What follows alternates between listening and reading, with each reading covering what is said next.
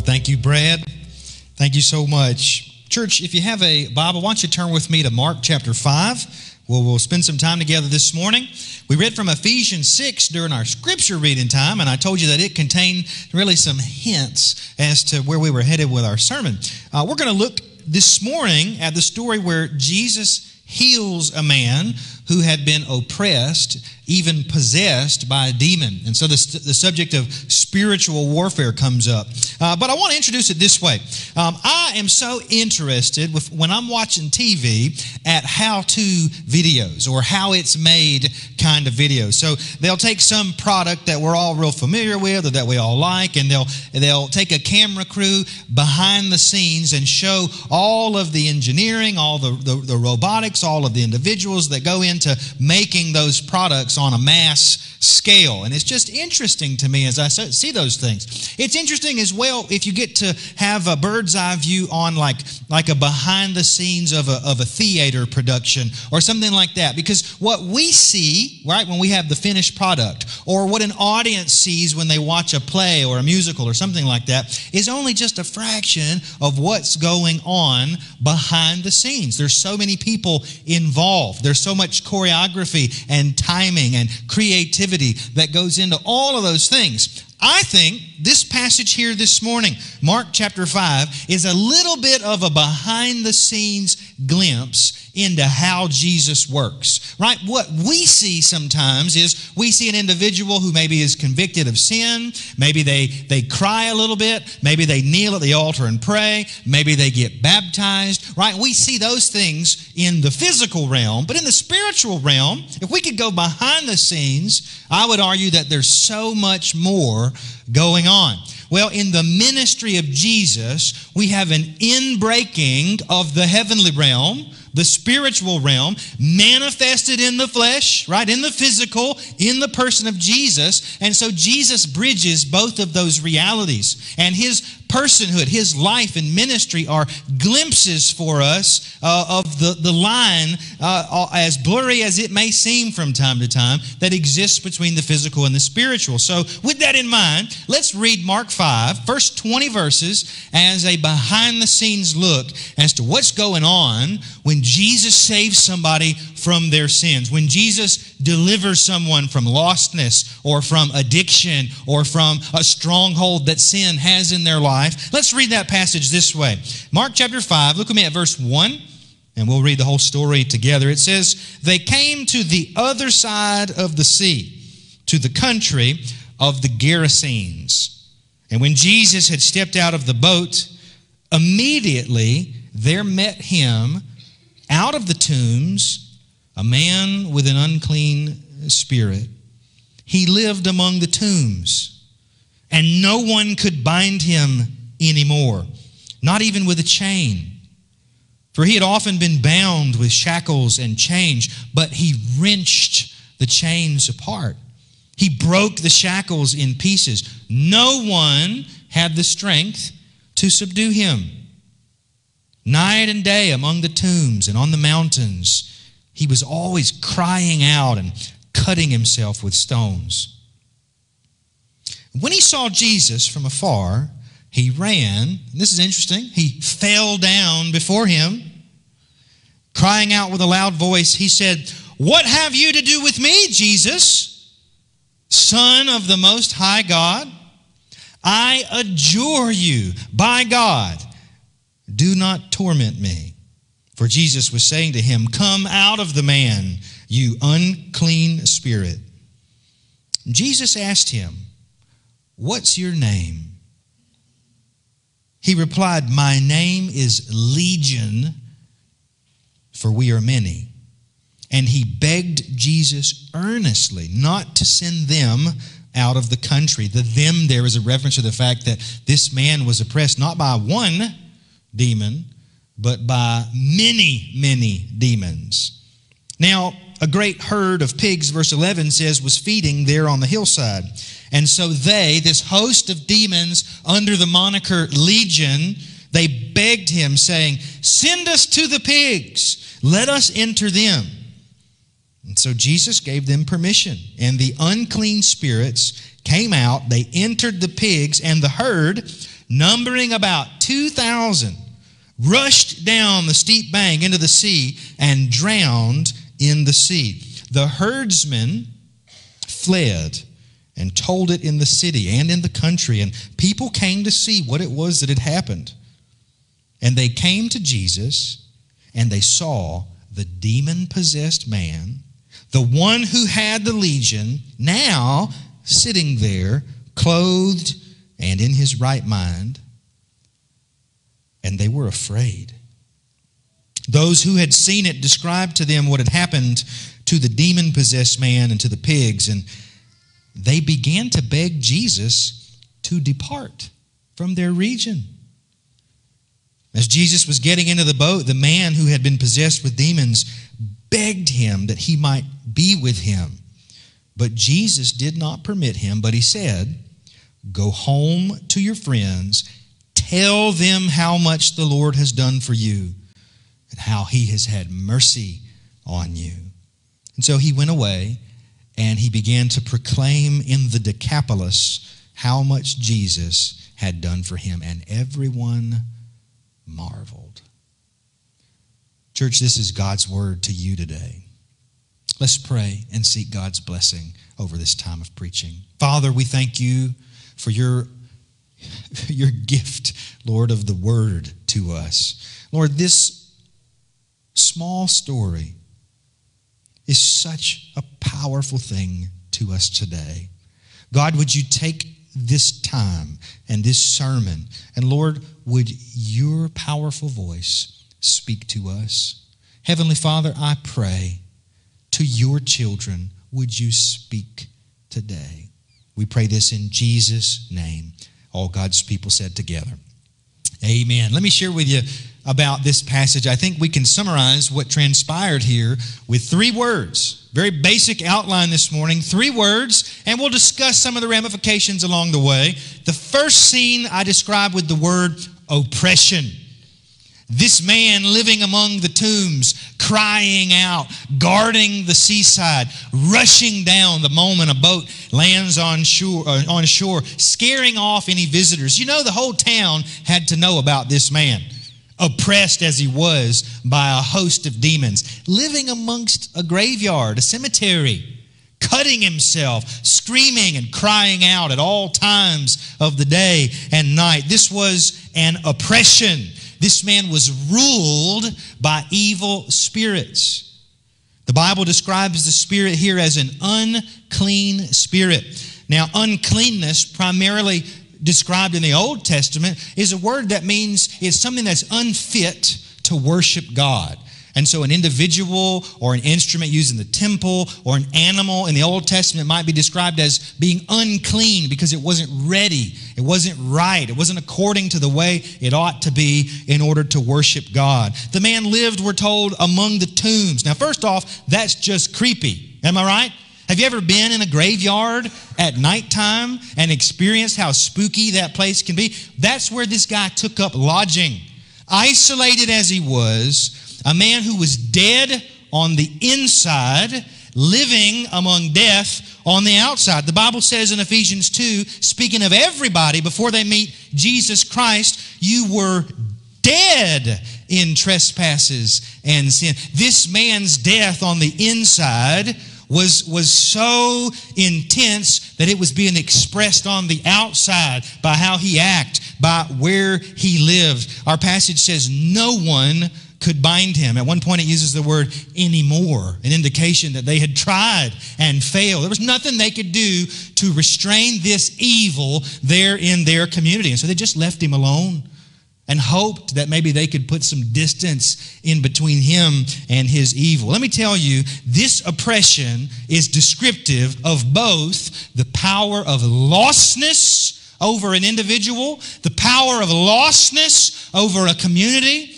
and also descriptive of the power that sin can wield over someone's life. And not just the life of someone who's unsaved, but brothers and sisters, you hear me well. Just because you've had an experience with Jesus, just because you can say with a clear conscience, I know I'm a Christian, that doesn't mean that you can't be affected by demons, that you can't be harassed or even held down in some ways, oppressed by demons. So we see this description here of lostness and of sin. I'm going to tell you, in the same way this man so vividly is oppressed by demons, we have people here in our community who live on our streets, who work in our places of employment, who shop at the same stores, who go to the same sporting events, people we rub shoulders with, interact with, who are oppressed no less by the lostness of their lives before God. Now, on the outside, we may not see the signs of that lostness. That doesn't mean that they're not there. If you don't know Jesus Christ, demons and the devil himself has a claim to your life. And we are no better off than was this demon-oppressed man. We see this picture of lostness. Y'all, lostness oppresses people all around us and here. Okay, it's not just in big cities. Right? It's not just on the coast, out west or up northeast. Lostness affects us no differently here in the Bible Belt or the heartland, where good old-fashioned values we like to think still have some pull in our community. There's just as much lostness here. You know how I know that? Y'all, okay, so one of my children is sick this morning. Lauren's not here this morning. Bo had a rough night, rough morning, just throwing up. There's a little virus going around. And so in between Sunday school and worship, I went around, I visited a few Sunday school classes, and then I snuck off and I left the church campus during church hours. Can you believe that? And I went to Walmart to get Gatorade, some plain animal crackers, and a Nerf gun, all in an attempt to make my little boy feel a little bit better. And I ran him home real quick. Bo was passed out on the couch in between upheavals, I'm sure, and I jetted back here to church. But let me tell you what I saw at 10 a.m. this morning as I drove around Hazelhurst. There's way more people out there than there are in here. Way more. Like, it's not even close. God help them. I hope they don't watch the Facebook video. I saw a few church members at Walmart. It was awkward. Good morning. How are you? Good to see you.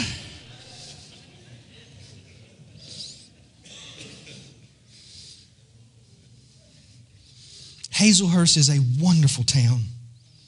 It's a blessing to live here. But y'all, family after home, after person are so affected by lostness. We think about a man who's demon-possessed and say, oh, well, he's more lost. There's only one kind of lost. Either you know Jesus and he reigns in your life, or you don't and someone else reigns in your life. There's lostness all around us. If there is no desire in your heart to worship with God's people, if there's no desire in your heart to spend time with God in prayer or in His Word, no desire to serve or to share, these are markers of lostness in our lives. And they hold sway and grip our loved ones. Lostness, it is oppressive, like this man by the sea. Lostness doesn't like to be bothered, right? You show up on its shore, it says, no, what are you doing here? Lostness does not like to be restrained. Lostness wants nothing good for us. Let me tell you this morning, okay? I want to just shake you up the way that this image would have shaken up these disciples there on that shore. Your lost friends and family members are not okay. They are not okay. They need Jesus. They are shackled and unwell like this man. What this man looked like on the outside is what they look like on the inside as they live their life apart from Jesus Christ. There's a remedy, okay? The remedy is Christ, who gave His life on the cross to save people like us. There is oppression all around us. This oppression not only shows up in terms of lostness and the unsaved, it also shows up, if we're not careful, amongst the people of God to the degree that we give our lives over to temptation or to sin or to addiction. And so let me just ask a couple of what I call diagnostic questions. These questions reflect what we see described in this man, oppressed as he was. But these questions can be asked by each one of you. And to the degree that our answers reflect this man in his oppression, then let me tell you, friend, even child of God, you too are oppressed by demons in your life. Here's the first question. What in your life doesn't like it when Jesus shows up? When the Word of God speaks and your conscience says, no, I don't want to talk about that. As Jesus showed up on the other side of the sea, immediately this demon-possessed man discerned a power that he didn't like. What are you doing here? Don't make me leave this place. I don't want to change. Secondly, what is it in your life that seeks to defy restraint?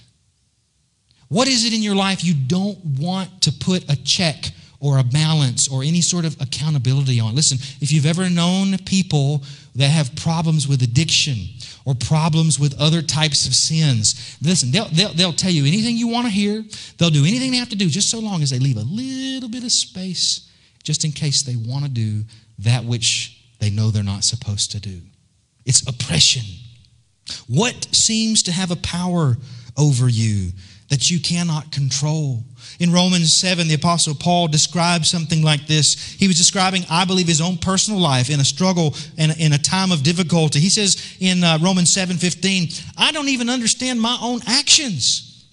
For I do not do what I want, but I do the very thing I hate. It's a description of oppression. I know nothing good dwells in me, that is in my flesh, for I have the desire to do what's right, but I don't have the ability to carry it out. For I do not do the good that I want, but the evil I do not want is what I keep on doing. It's a perfect description of the oppression of sin. Brother or sister, what in your life causes great pain and anguish of soul? Those are the things the devil uses to oppress us. What is it that we do that we know is self-destructive, and yet it remains in our life? There's only one way out from under the oppression of sin and lostness: confession. Confession. Confession is a relenting, a surrendering to Jesus. It's a giving over to Him that which you know you cannot control. Confession, accountability, and discipline. This is the first word, oppression. It describes the opening verses of our passage. Let me share with you a second word as the story moves on. Notice with me what I call a scene of confrontation. In verses 6 down to verse 13, we actually have a little bit of a conversation between, as it turns out, not the man, right, but that the demons speak. Jesus, I believe, asks the man, what's your name? I'm reading between the lines a little, admittedly. But the man doesn't say, well, my name's so-and-so. The demon says, I ain't letting him talk. You're talking to me. I'm in control here. My name is Legion, and there's a whole lot of us. And they had full, total control. Under this heading, confrontation, let me share with you a couple of things I think it's important for us to observe. Number one, first off, notice the authority of Jesus in this passage. Although I think there's some hypocrisy on display, the first thing this demon-possessed man does is he runs and he throws himself down in the presence of Jesus, as if to worship Him. Some modern translations even use the word worship there. But we know worship's not a matter of just outward appearance. It's what's on the heart. And in the heart of that demon, there was no value placed on Jesus. But the demon approached Jesus, bowed at His feet, and begged Jesus not to torment him. Why? Because Jesus was in charge. Even at that very moment, that demon knew who Jesus was. It's almost as if the demon knew, one day I know I'm going to be tormented in hell forever. But that day's not today. Jesus, what are you doing here today? I wasn't expecting you to show up, but here you are. We see Jesus' authority. We understand that authority comes from a place of victory, and it's a precursor to what's coming, deliverance. Deliverance. This man, as we read, will be made whole once again. Let me just say a word about victory for a moment. Offer you some perspective, maybe on some spiritual battles that you're going through. Jesus spoke from a place of victory. The demon himself knew that one day that victory would be manifested. He knew he was living on borrowed time. We speak from a place of victory. We ought to live from a place of confidence, knowing that things that appear a certain way today are not actually the way that things will be when all is said and done. It kind of reminds me, several months ago, I met a new guy in the community, okay?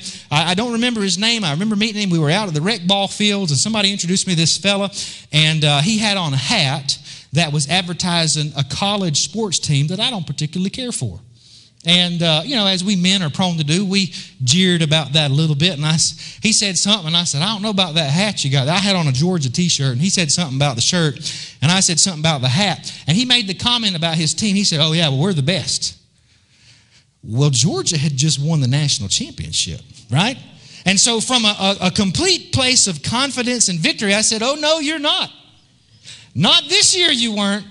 We got the big trophy at the end of the season. And so I spoke from a place of victory, right? That's where Jesus is. That's where we ought to be as his people. We have the victory. And yet, so many of us live knowing there's a victory, but on the ground level, what we experience feels so much more like defeat. Why is that? We are oppressed too. We live in two worlds at the same time, but there's only one usually that we see, the physical world. There is a spiritual world. Note the authority with which Jesus operates. Let me observe a second thing here under this heading of confrontation. Note with me the danger of religion. Here's what I mean. No one in this story, no one knew who Jesus was better and with more specificity than did this demon who identified himself as Legion. Right, the disciples are following Jesus. This story follows right off of the heels of Jesus calming the sea, the wind, and the waves. A story that ends with the disciples going, who is this guy that even the wind and the waves obey? So they're all amazed at Jesus, but they're still not yet a conclusion as to who he is. The demon knew exactly who he was and ran and bowed before him, and yet had no love for Jesus in his heart. He knew the truth. He did the outward thing, but there was no value for Jesus in his life. He had a religious head, but not a worshipful heart. Jesus speaks to this in Matthew 15, verse 8. He says, this people honors me with their lips, but their heart is far from me. And he goes on to conclude, in vain do they worship me. Which means their worship doesn't add up to anything. It's no good. It might make them feel good for a little while, but they've accomplished nothing. One day, brothers and sisters, every knee will bow. We see a foreshadowing of that. This demon throws himself before Jesus. There's no worship in his heart, but he knew he had to bow before Jesus. We see also in this passage the power of sin. May we be alarmed by it today. Things that are strong ought to scare us a little bit. And sin and its power and the demons who wield it around us are much stronger than maybe we like to believe sometimes. We learn about the crippling power of sin. This man forgot who he was. He was leading a life he never imagined he would lead, but there he was when Jesus met him. The name Legion is an interesting one. This part of the world known as ancient Palestine was actually ruled by the Roman Empire during Jesus' day. and especially so here where they showed up, the country of the Gerasenes. The Gerasene country represented one city in a union of 10 cities. In the last verse of our passage, we read about something called the Decapolis. That means 10 cities. There were 10 Palestinian cities that the Roman Empire had taken over on this side of the Sea of Galilee, and they joined together, and it was supposed to be sort of a display of the cultural power and elite level of the Roman Empire wherever they showed up in the world. And here the demon says, I am legion. Amongst the Roman Empire, the strongest military term they knew was the word legion. It represented the largest body of soldiers that they could commission. A legion was anywhere from 4,000 to 6,000 people. And so the name itself is intended to convey might and strength. And there's two things I want you to see before we go on to our last point. Number one, the man crippled under the weight of that sin and oppression. And so will you. But Jesus didn't even blink. So choose your sides accordingly. Jesus was much more powerful even than the most powerful of demons. Notice with me our last heading this morning. I use the word mission to describe the last few verses of our passage. Mission.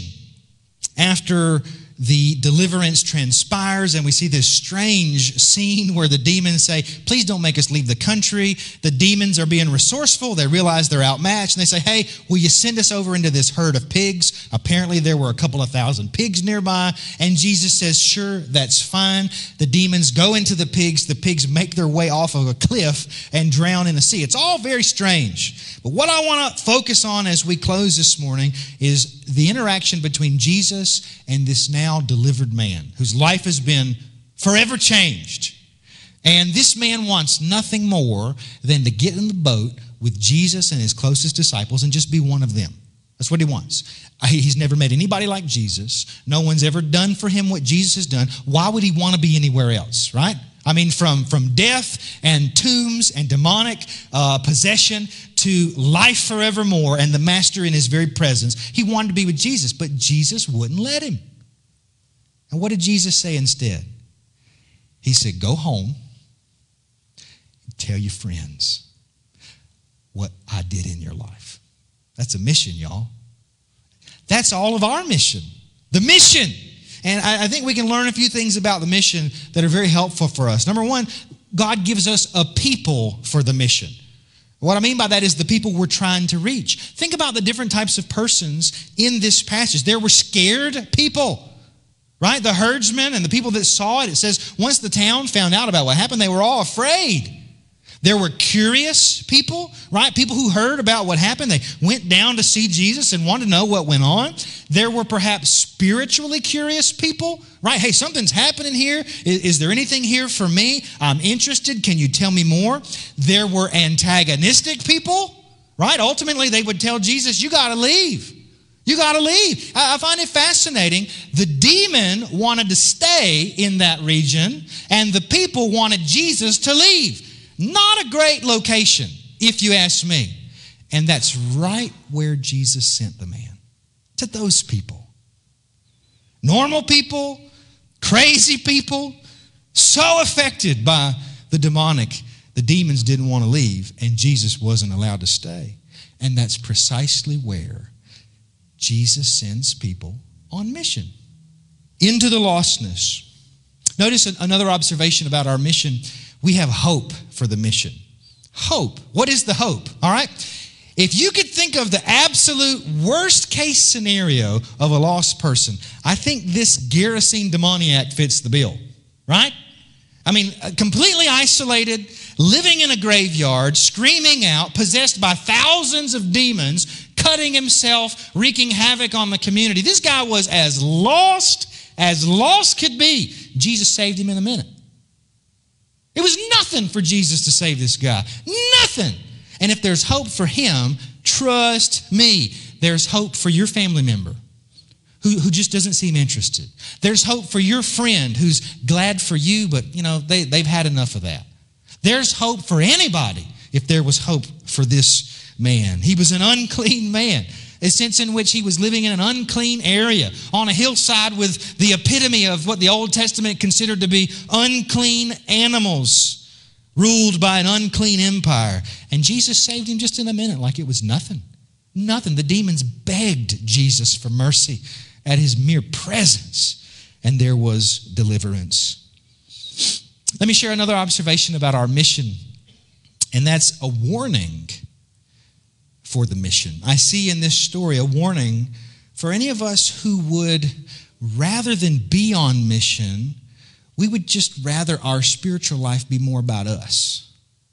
Rather than our churches making sacrifices and maybe even sometimes doing things that are uncomfortable, we'd rather our churches just sort of be religious activity centers where we can do things that make us feel good and maybe make us feel like we're growing in our walk, but never make us uncomfortable. It reminds me of this man who wanted to go with Jesus. Jesus and the disciples seemed like they're having a great time. Jesus, let me come with you. I just want to do Jesus stuff all day. And Jesus said, there's lost people. Go home to them. Tell them about me. Tell them about what happened in your life. Tell them about the mercy that you received.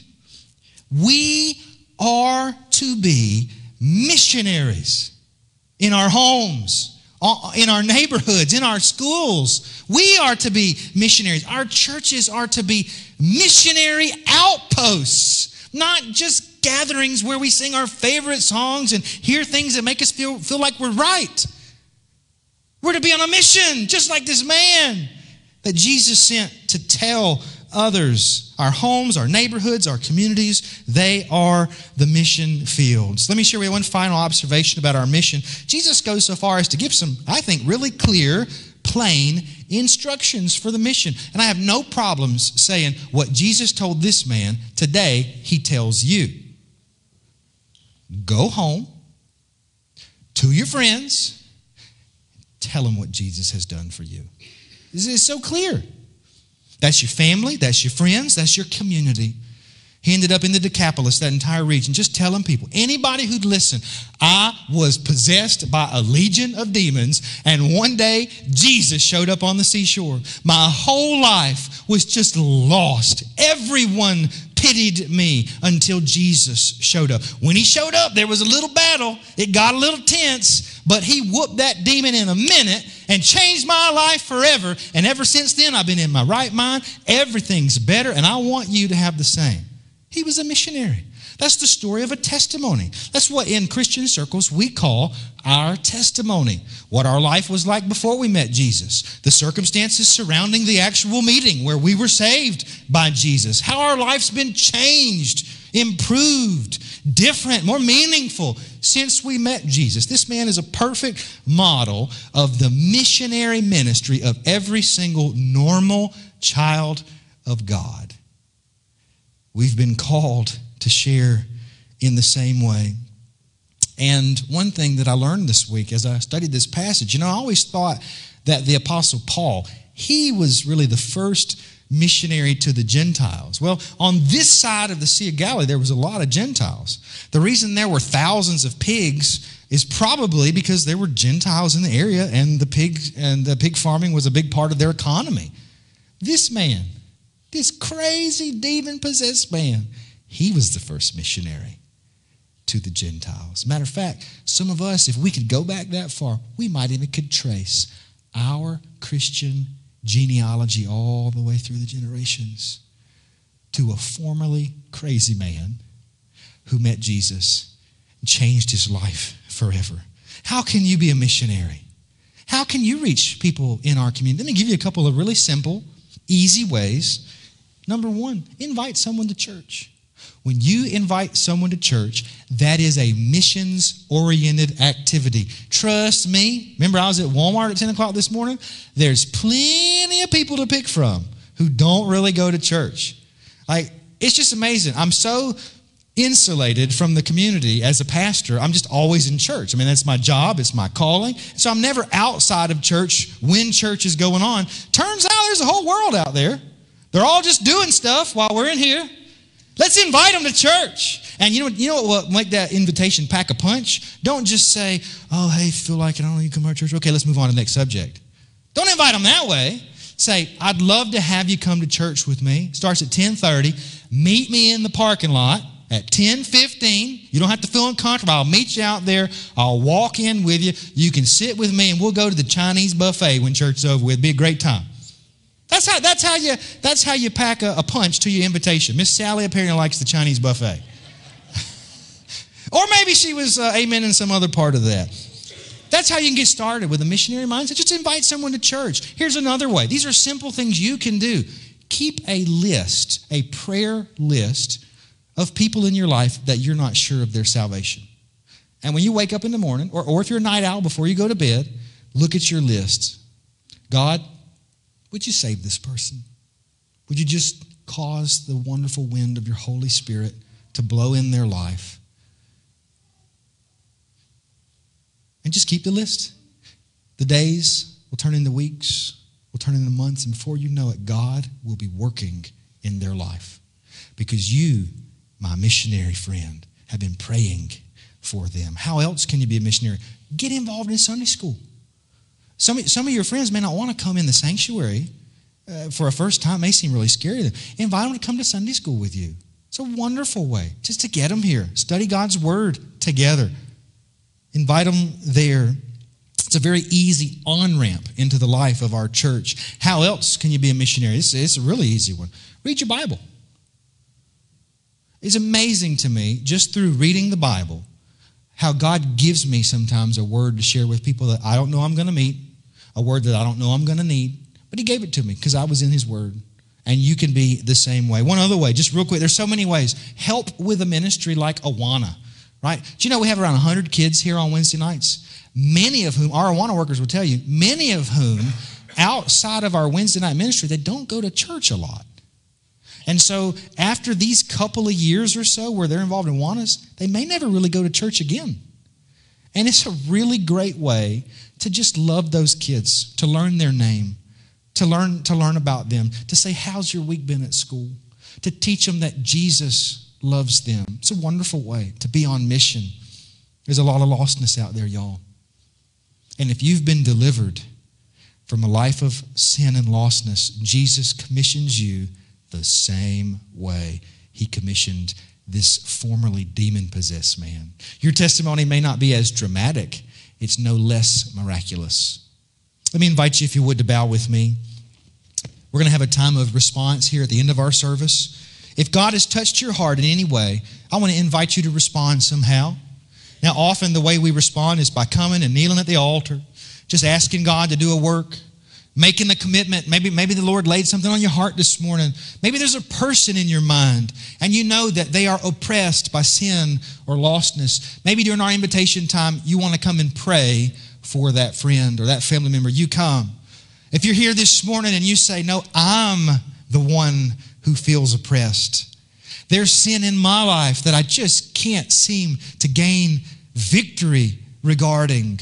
Why don't you come? Why don't you come? And as this man bowed down at the feet of Jesus, you come and you bow down here at the altar and say, Jesus, deliver me.